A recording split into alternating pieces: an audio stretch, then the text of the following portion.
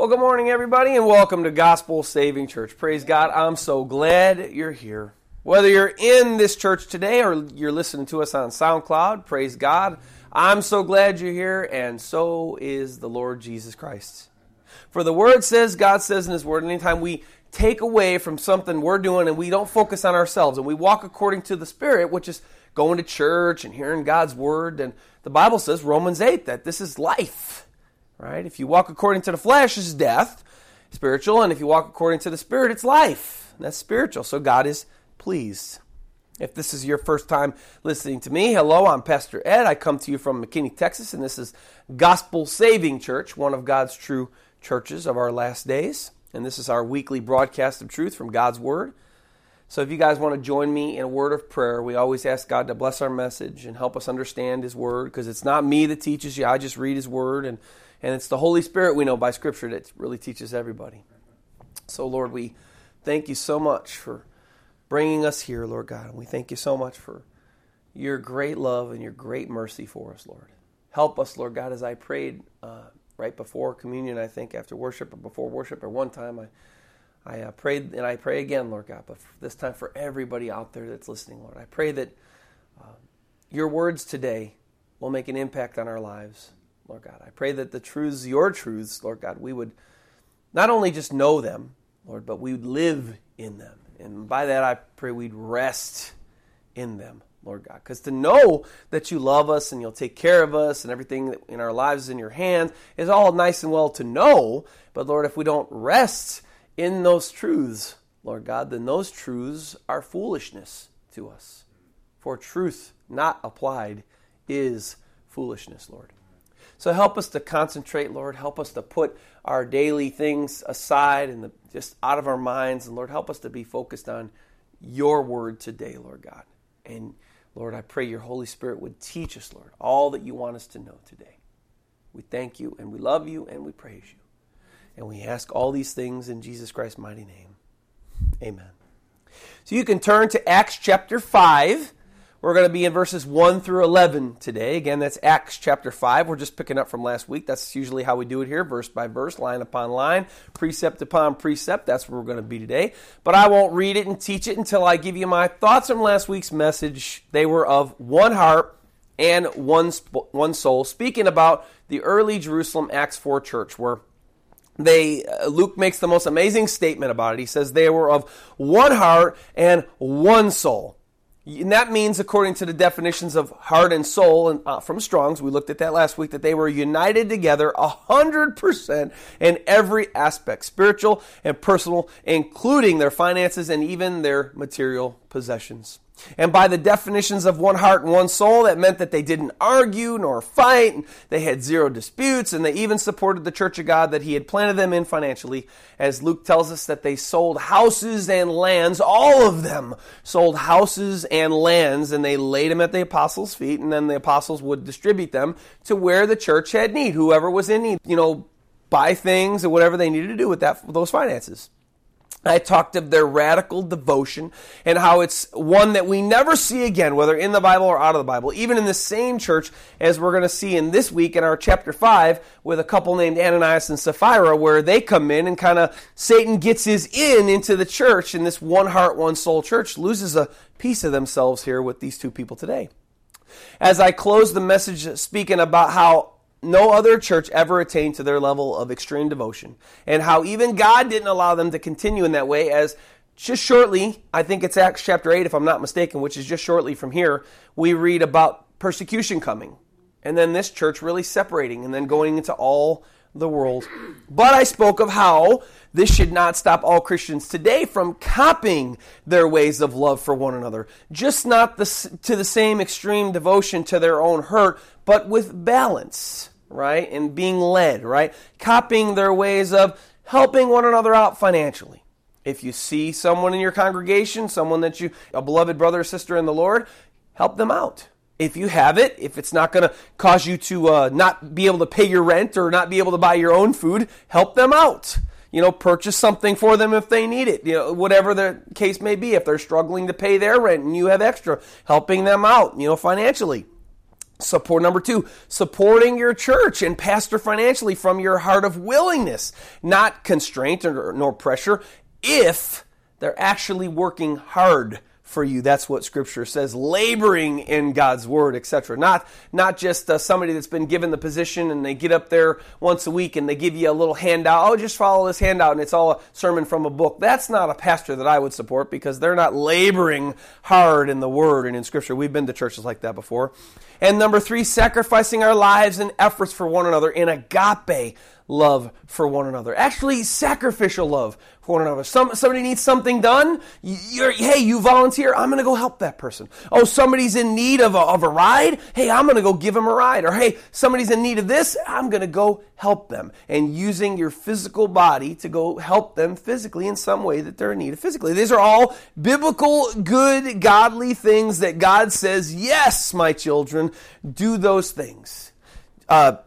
But anyway, this Acts 4 church was an amazing church, and their love for one another in their church was unequaled. But they lived and practiced church in unrealistic ways, as again, even God did not allow them to continue in those ways. Today, we're going to look at one of those things that I mentioned last week as to the beginning of the loss of this beautiful one heart, one soul church with Ananias and Sapphira. And the title of our sermon, Their Lying Sin. Their lying sin.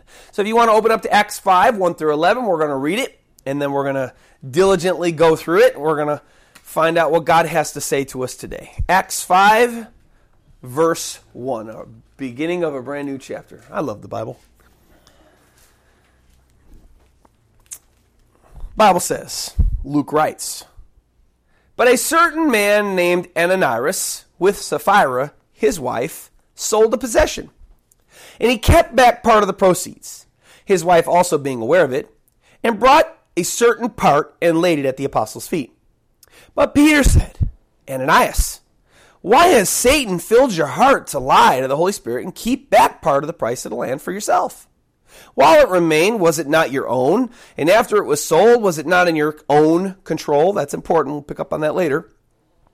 "Why have you conceived this thing in your heart? You have not lied to men, but to God." Then Ananias,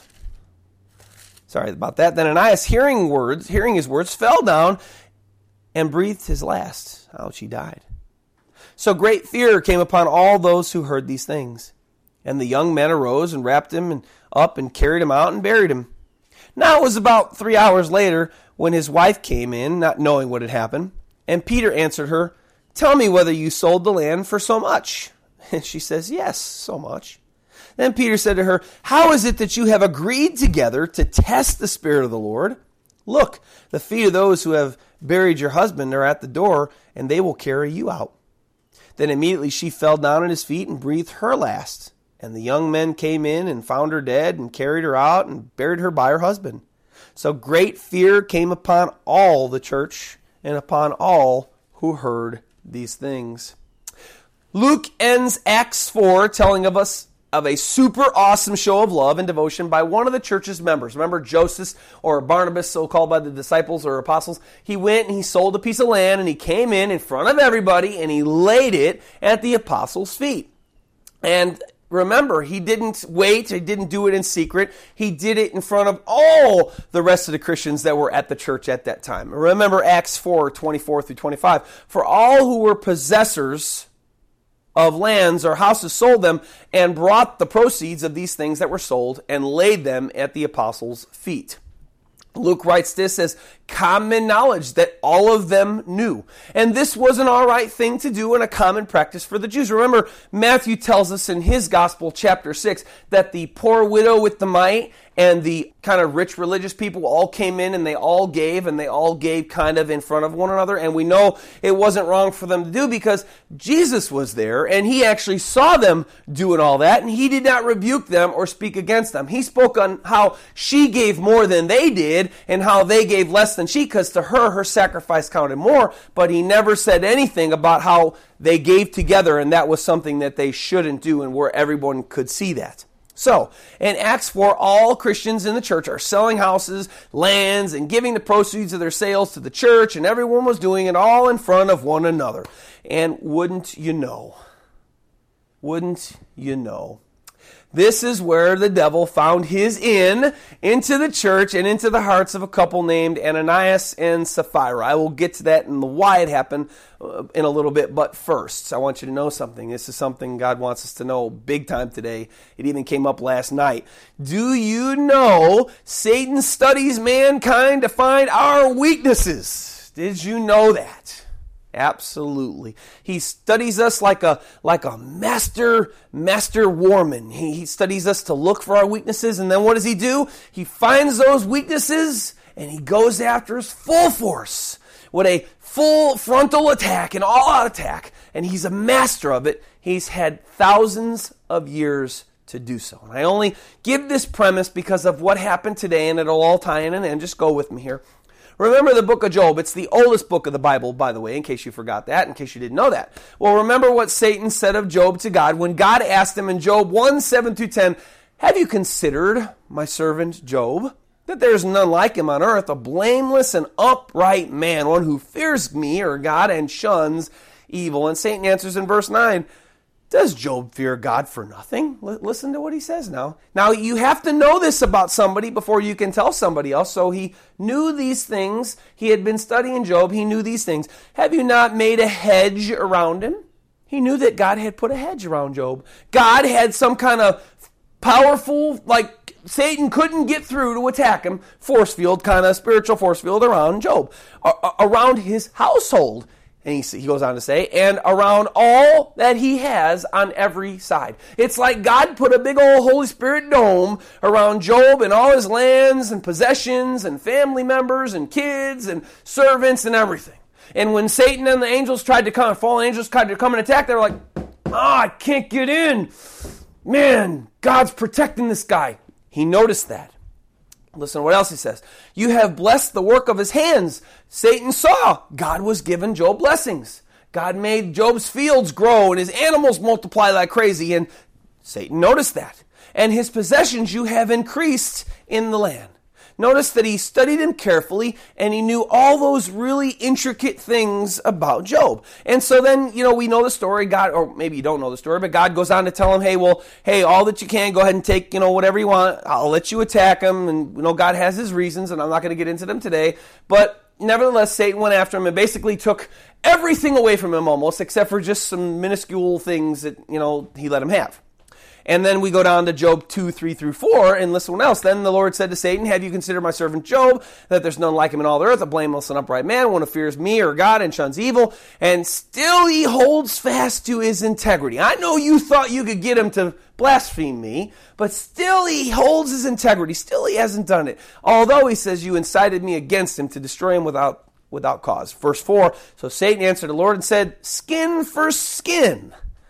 Yes, all that a man has, he will give for his life. Satan knew, because he'd been studying man for thousands of years.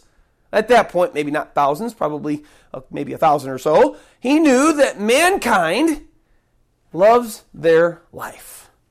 And their lives are so important to mankind that we'll give everything to keep our lives, to save our lives. Look at the medical science today. People spend billions of dollars a year doing what? Trying to keep themselves alive. Satan studied mankind. Satan knew that. This is what he does.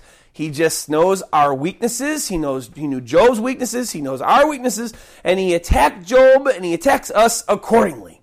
Because we know that God allows the righteous, especially, Psalm 11, to be tested. And he probably knows more about us and our weaknesses, especially if we love Christ, than we actually probably know about our own weaknesses of our own selves. And did you know that Satan even studied Jesus to find his weaknesses, to attack him? For there were times when even Jesus Christ was weak according to his flesh. Luke 4 tells us that Satan tempted Christ after he went into the wilderness for a full 40 days. Satan was after him, attacking him. Right? And what a better time to attack somebody, right? They go into the wilderness, they fasting everything, food and people and the love and the comforts of home and their own bed, and they go out into the wilderness. And what a better time to go after somebody. Man, he's all alone. And what does a wolf do? A wolf looks. What does he look to do? He doesn't run into the pack and attack everybody in the pack. No, he looks for the straggler. the one that's kind of left behind, the one that's he's not quite up in the midst of the pack. And this is, of course, what Satan did to Jesus Christ. But after those 40 days, sadly, Matthew 4:1-4 tells us that after Christ had been through the full 40 days, after he was weak in certain areas, then Satan really came on strong. Then Jesus was led up by the Spirit of the wilderness, Matthew 4:1-4, and tempted by the devil. And when he had fasted 40 days and 40 nights, afterward he was hungry. And when the tempter came to him, he said, "If you are the Son of God, command these stones to become bread." Interesting. He studied Jesus Christ. Satan, the master at finding our weaknesses, has strategically studied Christ and found his biggest weakness and the most opportune time to go after him and do that. And he was hungry. Not eating, think of it, for 40 days. Not eating. Wow. And he knew the first attack was against Jesus Christ's biggest weakness, his hunger. If you are the Son of God, good, make food. He tested him. Tempted God. Think of it. Wow. Satan's a master of finding our weaknesses and exploiting them to try to get us to sin and fall away from God. We'll talk on this more as we look at how he ended up getting into this early Jerusalem church through the gift of Ananias and Sapphira, because he did it through their biggest weakness as well too. You may not know that. So let's take a closer look at this account to see how that devil found his way into their church, into the hearts of, or in the hearts of Ananias and his wife Sapphira, in their giving of their gift that I just mentioned. Look at verses 1 and 2 again. But a certain man named Ananias, with Sapphira, his wife, sold a possession. So we've already talked about this. They sold their land, and he kept back part of the proceeds. So he sold it for such a price, but yet he kept back some of it, gave some to the church, his wife also being aware of it, and brought in a certain part and laid it at the apostles' feet. Seemingly, no sin here, right? No evil, no Satan getting in there, right? I mean, that doesn't seem to be, right? Seemingly. We have to be careful of our seemings, though, here. They simply sell a piece of land that they had owned, keep back some of the money they sold it for, give the rest of it to his church. What's wrong with that? That's generous, right? That's generous, right? Well, nothing's wrong with it if that's all Ananias and his wife Sapphira actually did. We need to be careful to say they were innocent before we read the full account of what they did, though, okay? Peter sure didn't think that they were innocent. Look to what he said in verses 3 and 4 about their gift unto the Lord. But Peter said, Ananias, why has Satan filled your heart to lie to the Holy Spirit and keep back part of the price of the land for yourself? Ouch. While it remained, was it not your own? And after it was sold, was it not in your own control? Why have you conceived this thing in your heart? You've not lied to men, but to God. So Peter seems to believe that Ananias sinned by lying to God and his Holy Spirit by Satan's tempting, doesn't he? He sure did say that, didn't he? In fact, Peter believes here that Satan has infiltrated their church through Ananias. But how? Well, I have to admit, up to this point, it doesn't seem as if Ananias has sinned. And it seems as if Peter was just being an overly religious, kind of righteous jerk, like the traditional Jewish leaders of his time, doesn't it? On the surface of this account, it seems as if Peter was angry with Ananias and accuses him of following Satan for not giving the church all the proceeds of the sale of the land that he sold, as if this was a mandate for giving, right? Sell land, sell houses, give all to the church. Like this was a mandate, right? It sure seems that way. And people could really easily look down on Peter and God for this section, because it does look like Peter says that this Ananias, that he wants all the money because he's greedy for the money of the sale of their land. It does look that way. But again, we need to be careful that we don't just judge Peter or God here, because things are not always what they seem. That's very true. We have to be careful about that. Is it truth? Does it hold up? Now, before we find out how Satan found his way into the church of Jerusalem through the gift of Ananias and Sapphira, through their weakness that Satan exploited, look at what happens to Ananias for Peter and what he accuses him of. Read verses 5 and 6. Then Ananias, hearing these words, fell down and breathed his last. So great fear came upon all those who heard these things, and the young men arose and wrapped him up, carried him out, and buried him. Now, Either God smote him for his supposed sin, or his conscience was so convicted by what Peter said because he knew he was in sin that he fell over dead for what he did. Now, I had mentioned last week that I thought that it was God who killed or smote Ananias for his sin, but maybe you think that it was Ananias' conscience that convicted him of his wrong that he did. But whatever your opinion, you have to admit, whatever you may think, whether it was God or Ananias, you have to know here that Ananias died because of sin. He was not innocent. And the question is not, did he sin, but rather, how did Ananias commit a lying sin by giving his gift of the sale of the land? Well, we know either way, just by what happened to Ananias, that he was in sin and lied to the Holy Spirit for something he did because of what happened to him, right? He died, right? Either A, his conscience was so convicted of his lying sin so bad that he was like, oh, and then he falls over dead, right? Because guess what?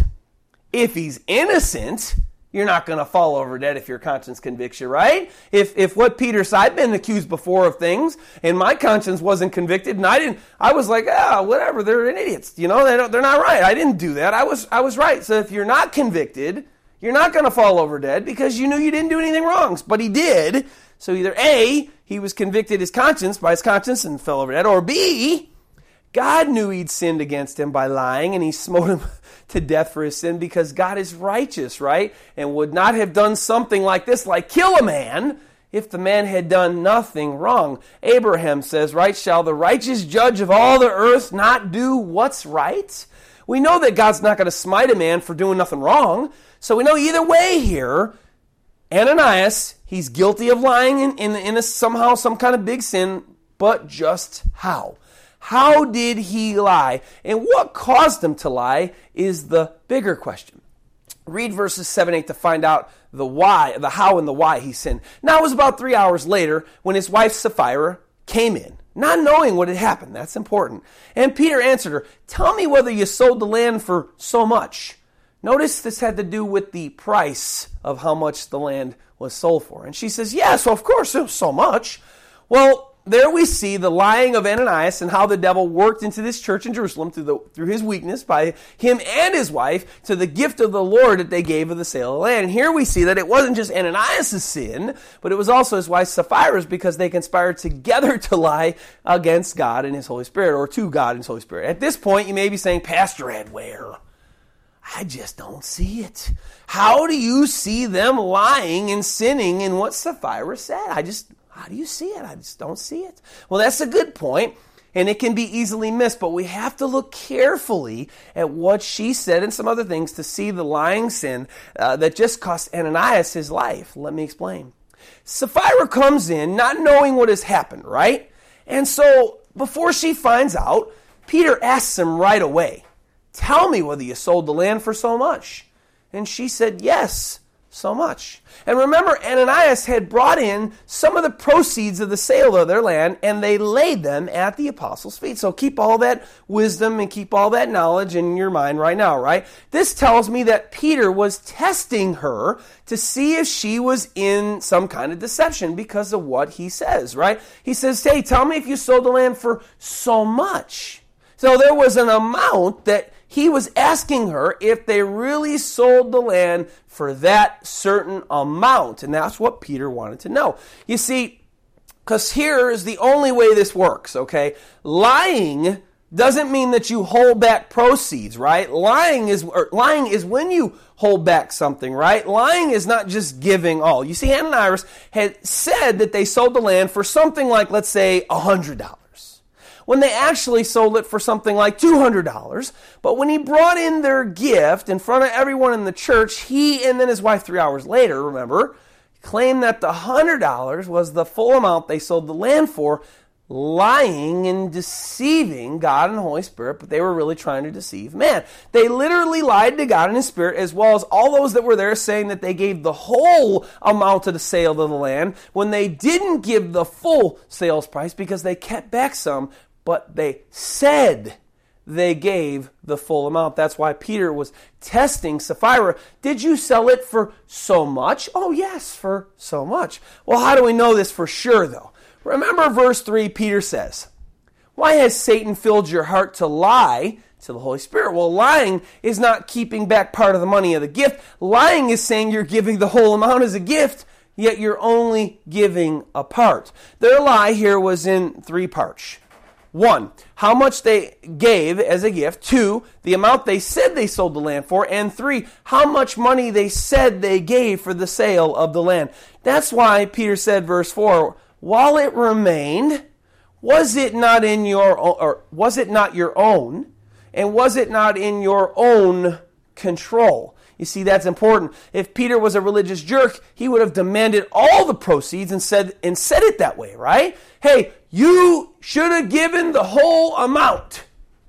But he didn't say that. He said, while it was your own, was it not in your own control? There he says to Ananias that the money they gained from the sale of the land was their own, meaning that they didn't have to give any as a gift if they didn't want to. Hey, it was yours. You had it when you sold it. All that money that you sold it for was your own.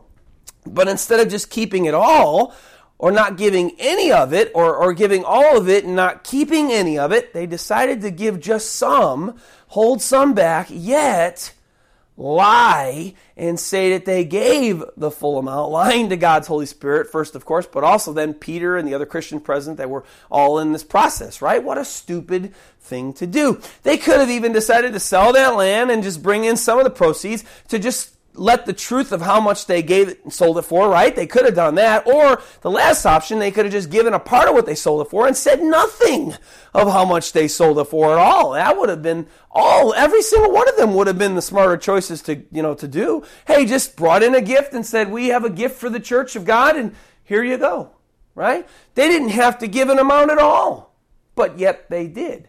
They said, yes, we sold it for so much. We don't have that so much, but we know that Peter says you sold it for so much. He said, yes. You see, God loves a cheerful giver. He's not into giving under constraint, and neither was Peter. But anyway, that was the stupid, add that word now, the stupid lying sin of Ananias and Sapphira, where they let Satan into the church of God by their gift. Now, you see, we've established that they did in fact sin and lie to God and Holy Spirit and the Christians that were there and present for this fiasco. And that wasn't Peter's being some religious money-hungry jerk, and that wasn't God being in the wrong either for smiting Ananias, soon to be Sapphira, because God does not do anything unjust at all. But the bigger question here is not did they sin again? How did they sin? Why did they do this? Why did they lie? What did they do this for?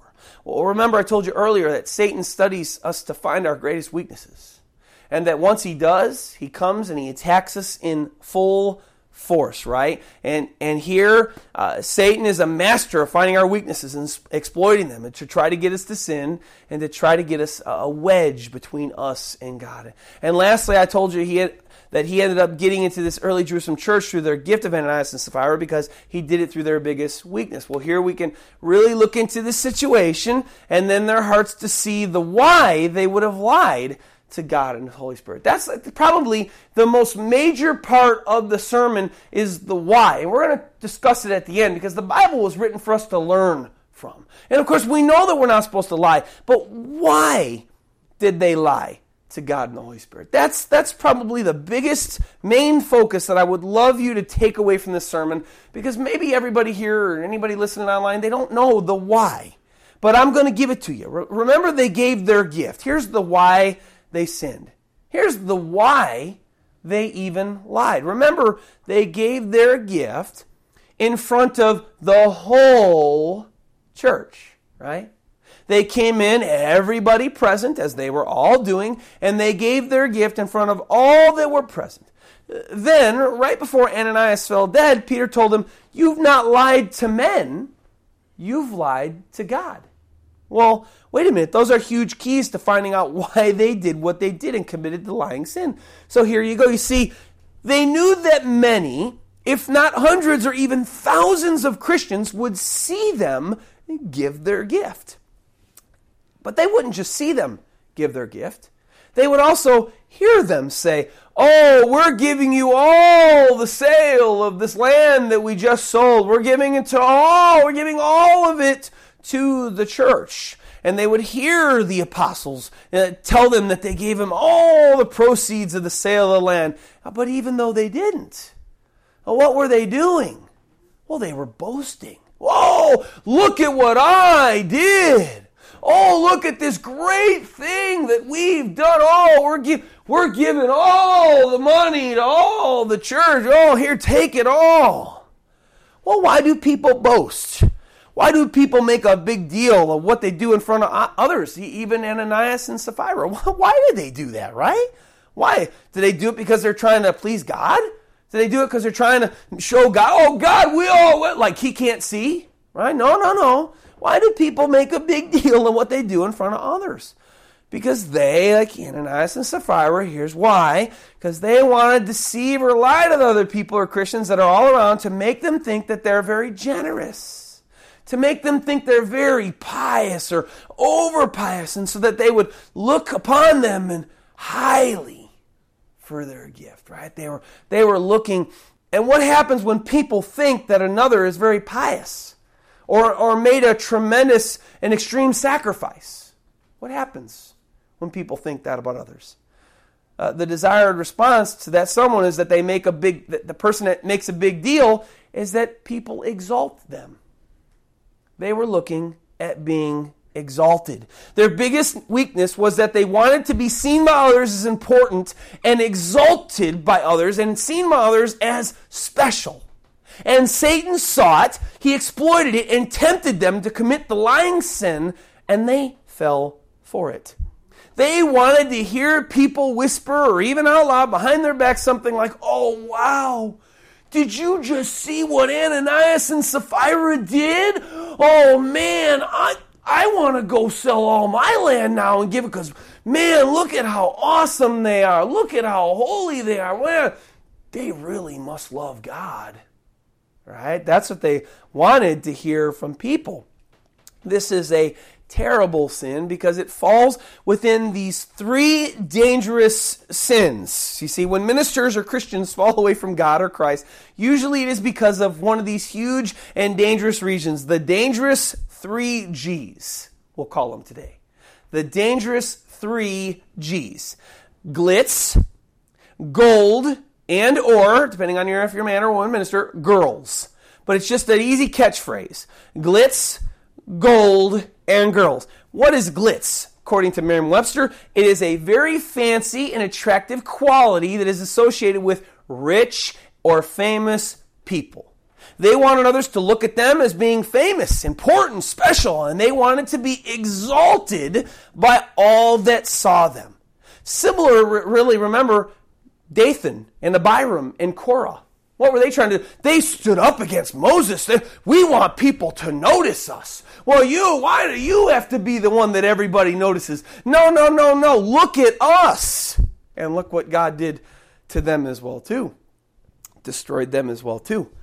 Gold, the second one. The running after riches, wealth, things that really, when you start running after them, what do they become?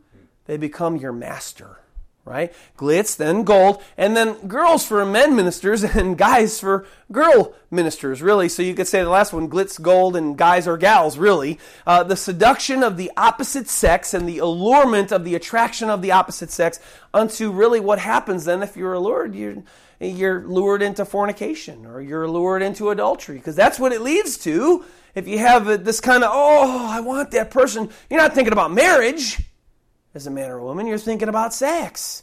And of course, this sin separates people from God when you practice it, whether you're born again or not. And of course, these 3 categories are man's biggest weaknesses, and Satan knows this. Within a lot of people, they want to be famous. Within so many people, they want to be famous. And that doesn't change when you get born again and get saved. You're that flesh man. It still wants to be exalted. It still wants to be held high and people to look at, look at how wonderful that guy or girl is. Oh my gosh. And then, the money, the riches, the wealth. Who doesn't, in their inner selves, who doesn't want to have millions and millions and millions and millions of dollars and not have to work and live on some island somewhere and relax and sit underneath the sun and drink an iced tea? Who doesn't want that? And who doesn't love in their own flesh the wonderful love of a man or a woman, and of course not necessarily a righteous way of a marriage, right? These are all mankind's biggest weaknesses, and Satan knows this. He knows this, and so they are Satan's biggest temptations and lures that he throws out there to try to catch God's kids and wrap them up to commit willful and outright sin before God, to become prodigal or backslidden. That's what he's aiming. That's what he's trying to do to you. That's what, if you're born again, if you're saved, and to help us, put us back on the path of destruction as we were before we came to the knowledge of the truth. And here, Ananias and Sapphira were guilty of the sin of glitz. They were seeking exaltation. They wanted everyone there to look highly upon them for their contribution and to look at them and say, oh, wow, look at them. Oh, they're so wonderful. And really, the root of their glitz desire, what was it? Can you guys guess? It's one big one. It's a huge one. It's all over the Bible. It's called pride. Look at me. Pride. I want to be the main one. I want to be. And God tells us, Proverbs 16:18, pride comes before destruction. Didn't we see that with Ananias, Sapphira, soon to be Sapphira, and the haughty spirit before a fall? And because of these two conspiring to lie and deceive others there, but instead they lied to God and His Holy Spirit, look what happened to Sapphira because of her and her husband's lying sin. Verses 9 and 10. And then Peter said to her, how is it that you have agreed together to test the Spirit of the Lord? Look, the feet of those who have buried your husband are at the door, and they will carry you out. Woo! And immediately she fell down at his feet and breathed her last. And the young men came in and found her dead and carried her out and buried her by her husband. Wow. So God ends up smiting or killing both of them for their lying sin and their pride. They both die as a result. So sad. What was the reaction of the church as a whole? Our last verse, verse 11, so great fear came upon all the church and upon all those who heard these things. And this should have been their reaction, as this was God's desired reaction for them, right? This should be their desired reaction, and this was God's desired response for them. God, being a good daddy, the best daddy ever. Amen. Wanted everyone that was there, that was his, to see this, and truly what? Truly fear him. This is what God desires. The fear of the Lord is the beginning of knowledge. In a reverent way, of course, and refrain from sinning, for God hates sin and doesn't want his kids to sin or make a practice of it especially. We may sin, because we're all just human and frail, but do we make an excuse for our sin? And then that's where God says, oh, I hate sin. He hates all sin, really, but especially the practice. Remember John, 1 John 2:1, my little children, these things I write to you, so that you may not sin. God hates sin. Peter on sin and holiness for God's kids, 1 Peter 1:13-16. Therefore, gird up the loins of your mind. Be sober and rest your hope fully upon the grace that's to be brought to you at the revelation of Jesus Christ. As obedient children, listen, not conforming yourselves to the former lusts, that be of the flesh, sex and money and gold and glitz and all that stuff we just talked about today, as in your ignorance, but as he who called you is holy, you also be holy in all your conduct. That's a command.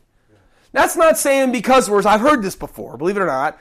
Because you're saved, you are holy, for God is holy. Now that's not the context of what Peter writes there, ladies and gentlemen. He says, but as he called you is holy, you also be holy in all your conduct. That's a command.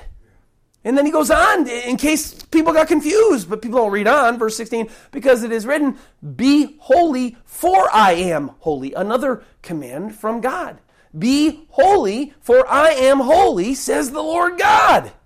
God is holy, and once someone comes to be his and becomes born again, he expects and commands us to put to death the deeds of the flesh, as we just read Romans 8, with effort, actually, with striving, right? And no longer just sin unrestrained, right? And especially not with prideful ways like Ananias and Sapphira did here. Because, did you know, unlike many other things that God says in his word are an abomination to him, homosexuality and things like that, did you know that pride is an abomination to God?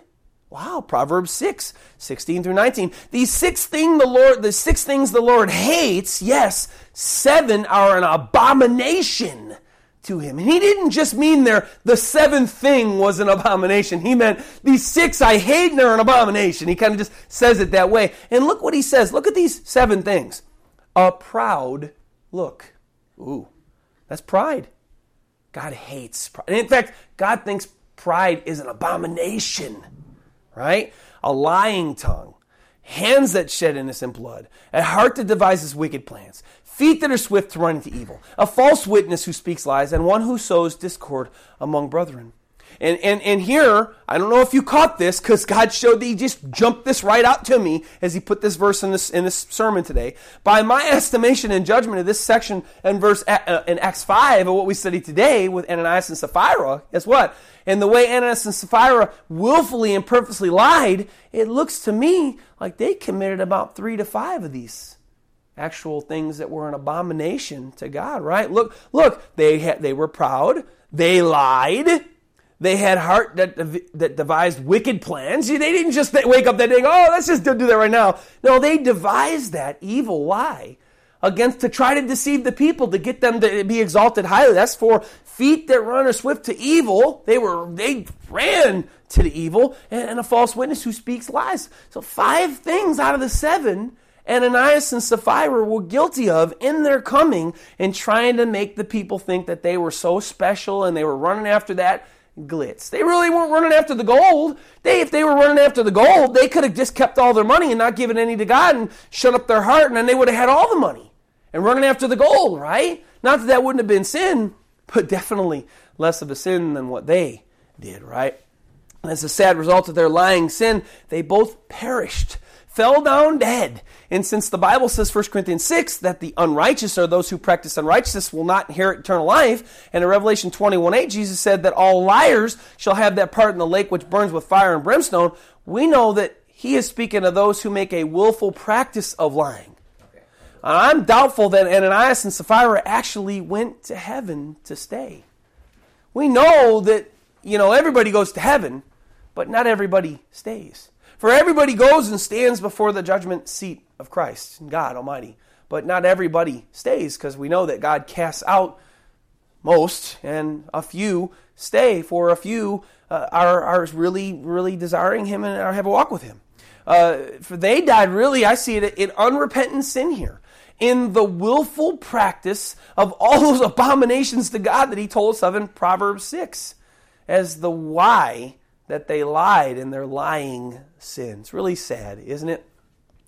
What can we learn from this account of Ananias and Sapphira and how they listened to Satan and lied to deceive mankind, but rather lied to God and his Holy Spirit instead, in the action that he took against them for doing it? What can we learn about these things? Well, as I said, the Bible was written for many reasons, but one of those reasons was to be an instruction booklet for God's kids and how he expects people to live after they come to be his and born again. That's one of the reasons why God wrote his word, as to show his children, hey, this is what I expect from you now that you're saved. You get hired at a job, and they don't just go say, just go out there and talk to the manager all day long and have fun. No, what do? They give you training. To do what? To teach you how to work for their business. That's what they do. And then before you're even hired, you get a handbook that says, hey, these are the things going to be required for you if we hire you. Well, that's the same thing. The Bible is God's handbook to show his children how he expects us to live after we become born again. And one of those huge ways to God, 1 Peter 15:16, but as he who called you is holy, you also be holy in all your conduct. Again, that's a command, because it's written, be holy, for I am holy. You see, after someone's born again, God expects us to, one of the things that he expects from us is for us to abstain from sin. To strive to live like him. To strive to live keeping his commands. To strive to live in holiness. To strive to live a life of loving God with our actions and not just our words, and not just, whatever, I can sin and make a practice because you know what? Jesus loves me. And I can do anything I want because, Jesus loves me. I heard a statement on a Christian radio station this last week, and it really bothered me. They said something along the lines of, how is a person supposed to be, that's born again, how are they supposed to live out their days? How are they supposed to, live unto death, in their days with God and, until they die? And the radio personality said simply something like, relationship. Well, I got a problem with that, just that one word. Because what does it mean? Whose relationship? According to who? Relationship according to mankind only, or a relationship according to biblical relationship in the Bible, what's found in the Bible. Now, yes, a truly born-again person is supposed to have a relationship with God, and that's where it all starts, but when you don't explain the biblical relationship that God expects his kids to have with him, then we can say that relationship is, just lovey-dovey. Oh, kissy-poo. I'll just spend time with God every day and just, talk to God all day long and then, just live on out and blow him a kiss and, give him a fake, give him a like a hug, pretend hug because I can't hug his real physical body. And we could just say relationship is like that, right? That's what we could say. But is that all that the Bible says the relationship with God Almighty and Jesus Christ should be? Not at all. A big capital no, in fact. This loving and spending time with God and Jesus Christ is only partly what God wants from those whom he redeems. He also commands obedience to his word and abstinence from sin, which is not what relationship with human beings entails, right? I'm not obedient to my wife or kids or friends or brothers or sisters in Christ, and I don't keep their words, right? And I'm not concerned with sin because of them. Right? I just we walk together and we talk together and we do things together. I don't obey their words. I don't not sin because, they're there. That's not, but relationship with God is different than relationship with human beings. And if you think I'm wrong about this and you think, Pastor Ed, you're getting into works. Well, yeah. For grace we are saved through faith, not of works, lest any man should boast, and it's not of ourselves. But God predestined us to walk in works, in good works that he has for us. Ephesians 2, 8, 9, and 10. Read the 10. Don't leave out the 10, right? And if you think I'm wrong, Jesus surmises everything I just said in one verse. And it covers start to finish. Covers salvation, how God expects you to walk as far as holiness and sin is concerned, and it talks to you about how we're supposed to live even unto death, what we're supposed to do in our actions, right? Matthew 16:24. Then Jesus said to his disciples, listen to this, if anyone desires to come after me, so they haven't done it yet, but they're desiring. Hey, I think I want to know Jesus. Yeah, I think I want to know Jesus. Just pray this prayer. I'm sorry, that's not all he said. That's the American gospel. I'm sorry. There's a biblical gospel, and then there's an American gospel, and that's the American gospel. This is the biblical gospel, right? We know that Jesus Christ came, lived, died, but now here's what he expects if anyone, he says, desires to follow after me. He says this, let him deny himself and take up his cross, Luke adds daily there, and then follow me. What's deny self? Deny self is where salvation happens. Deny self is surrender. Deny self is when you decide to follow Jesus, then what he says is, okay, now here's your first step. Take yourself off of the throne of your life and put Jesus Christ on there. And he then becomes your master, and you yourself are not your master anymore. That means that all your decisions from this point on will kind of go through him. He's your master. Hey, Daddy Master, is it okay if I do this or that? Or Daddy Master, what does your word say about this or that? Not just you live your life for you in the ways you want, anyone. Now, Jesus said, if you want to start a relationship with me, make me your master. Surrender to me. Amen. Give yourself to me. That's number one, deny self. Make him master. The beginning of the walk with God. You cannot walk with God in his relationship unless you do that first. You can think, I can do this and I can do that, I can work and I can do it. No, that's not his. You're going to go in another door. And Jesus said, if they don't come in by my gate, they're going to be thrown out. Okay? So if you don't want to be thrown out, that's number one, make him your master. Number two, he tells us how to live, then how we should regard sin and things. He says, take up your cross. Well, what do we associate the cross with? What? We associate the cross with the death, that Christ died on the cross, right? He didn't live on the cross, he died. Right? He died, right? So after salvation, and Jesus named it second. In our walk with him after salvation, from this point on, you should no longer live a slave to the lusts of the flesh or the practice of sinfulness in and of yourself. Right? Romans 8:12-14 Paul said the same thing. Just one place. Therefore, brethren, we are debtors not to the flesh, to live according to the flesh. For if you live according to the flesh, you will die. Well, we know that's not death according to the flesh, because everybody dies, right? If everybody dies and I live according to the flesh, why would Paul have singled out here brethren? He's talking to Christians here. Christians. Notice that's brethren, that's Christians. He's not talking about outsiders or secular people. He's talking about born again, saved Christians. If we are debtors not to the flesh, to live according to the flesh. For if we live according to the flesh, you will die. That's a spiritual death. For if by the Spirit you put to death the deeds of the body, you pick up your cross, he says, you will live.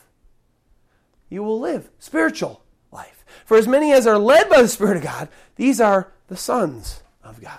And then number 3, how should you live then? What should your lifestyle look like? What should you kind of go around doing? Well, 3, pretty easy. Follow me. Jesus, follow me. Surrender to me. Don't live for the lusts of your flesh anymore. Live to God. Be heavenly minded. And 3, follow me. That's the biblical way that we approach Jesus. Not the American way. That's the biblical way that God said that you must be saved. And how do you stand in these 3? How do you stand, I should say, in these 3 perfect summations of relationship with God? Not relationship with man. How do you stand in surrender? Life of striving for holiness. Then following Jesus as an example as to how you live after you've been saved. How do you stand in those 3 categories? These were not suggestions. And if you claim to be a born-again Christian, then these should be the way your life is headed and the way you should be striving for daily. And you should not be making an excuse for the practice of any sin because, Jesus just loves me. This is not what God said.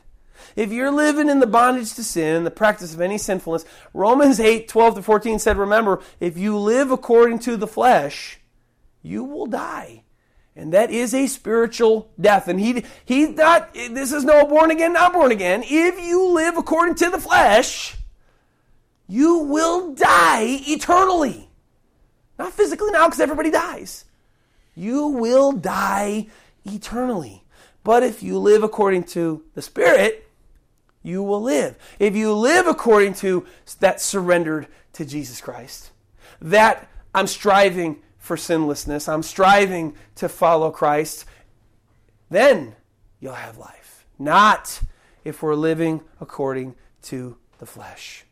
Do you live like you fear God? Have you denied self? Then are you now crucifying your flesh with its passions? Remember, striving with all you can to follow God and to keep His ways and not sin. And are you following Jesus and following the examples that He gave you of how to live? Please examine yourselves today, ladies and gentlemen. You that believe yourselves to be born again, maybe you are, but how do you view sin and a life of holiness? 2 Peter 2:20-22 warns us of this. If after they or you have escaped the pollutions of the world through the knowledge of the Lord and Savior Jesus Christ, well, you have to be escaped, you have to be saved. Because nobody, unless you're saved, you don't escape the pollutions of the world. If you don't become born again. So this is talking about a born again child of God that has escaped the pollutions of the world through their knowledge of Christ. That means they surrender to Him. Then they again become entangled in and overcome by. The latter end is worse for them than the beginning. Ouch. For it had been better for them not to know the way of righteousness than to have known it, to turn from the holy commandment delivered to them. But it has happened to them according to the true proverb, a dog returns to his own vomit, and a sow, having washed to her, wallowing in the mire. So be careful, Christians, and see how you view sin. And just look at 16:24 in Matthew of a relationship with God. Deny self, surrender, pick up cross, crucify your flesh. Live holiness. Don't live for sin. And follow after Jesus. Maybe you're not even a Christian today, or maybe you've realized that you're not right with God because you miss out on any one of these three categories that Jesus said, that I just mentioned, right? Maybe you have denied yourself, but time's gone on, but boy, this is hard following Jesus. And you've taken your lordship back. Or maybe you've denied self, and then, you abstained, and then you were really going on, and then, boy, I love those ladies. Man, I love those boys. Boy, I love the wealth of that world. Man, it looks so good. And maybe you've fallen off the wagon in that regard. Maybe you've lusted. Maybe now you're lusting after the things of the world again. Maybe those things are your masters again. And maybe you decided to follow Jesus, but then, when I follow Jesus, people don't like me. Wow. So maybe you kind of stop following Jesus, but you still love God. Well, the Bible says Jesus gave a formula. Deny self, pick up cross, and follow after me. And this is how somebody that loves God has to have a relationship with God according to God. Not according to me. According to God. So wherever you are, if you're not totally surrendered still today, picking up your cross, denying self, picking up cross and crucifying flesh and living for Christ and following Christ. If you're not there, then you're not on the path to permanent eternal life when you die. You're on the path of your own way, and you've made up a God of your own design. It's not the God of the Bible. So I implore you today, if this is you, or you've maybe never known, but you're desiring to follow, you're thinking about, following Jesus. Well, the Bible says your first step should be repent. And in repentance is where you make that change of mind. You say, man, you know what? I'm tired of living this way. I'm surrendering to Jesus right now. Jesus, please, here I am. That's your first step. No matter where you are, if you've fallen off or whether you've never known, your first step is repentance. Your first step brings you to surrender. And then let all the rest go to God's recipe and follow Jesus. Follow Jesus Christ. Surrender, deny self, right? Surrender, deny self. Then strive to live the holy ways that God told you to live. Then follow Jesus till you die. This is what God wants for you. Let's pray. Thank you so much, Lord God, for the way to salvation, Lord God. For we know that Jesus Christ lived and died and rose again, Lord God. But just because he lived and died and rose again, Lord Jesus Christ, doesn't mean that everybody's saved. For John 3:16, for God so loved the world that he gave his only begotten Son, right? Well, just because you died and you love the whole world doesn't make everybody right with you either, Lord. For as too many as received him, John 1, to them he gave the right to become children of God. Not just because you did all these wonderful things, Lord God. And that is a huge fallacy in the American gospel. As I've heard a preacher speak on his thousands of member congregation as if they were all yours. Oh, God, help them. Please, God, help them. And Lord, turn them to you. Show them through my message, Lord. Throw them through the message of the Bible that I read from your word, Lord. It's right there. Nowhere does it say everybody is. It says many will go the way of destruction, in fact, and few will find life, Lord. That's what the Bible says. That's not me. That's what the Bible says. So, Lord, help people. Help the people. Let this message get out, Lord God. And get to the world, Lord God, and get to those people that even think that they're yours, but they're forsaking you in one of those three things. They haven't denied themselves, or they don't care about sin, and they're just, sin, it's all right. I can sin. God loves me. I'm all right. Or three, or they're just really just not following Jesus anymore. Or get to them. Get to them, Lord, and bring them to repentance. Bring them back to those three things. Lord, that's what you said, Jesus, not me.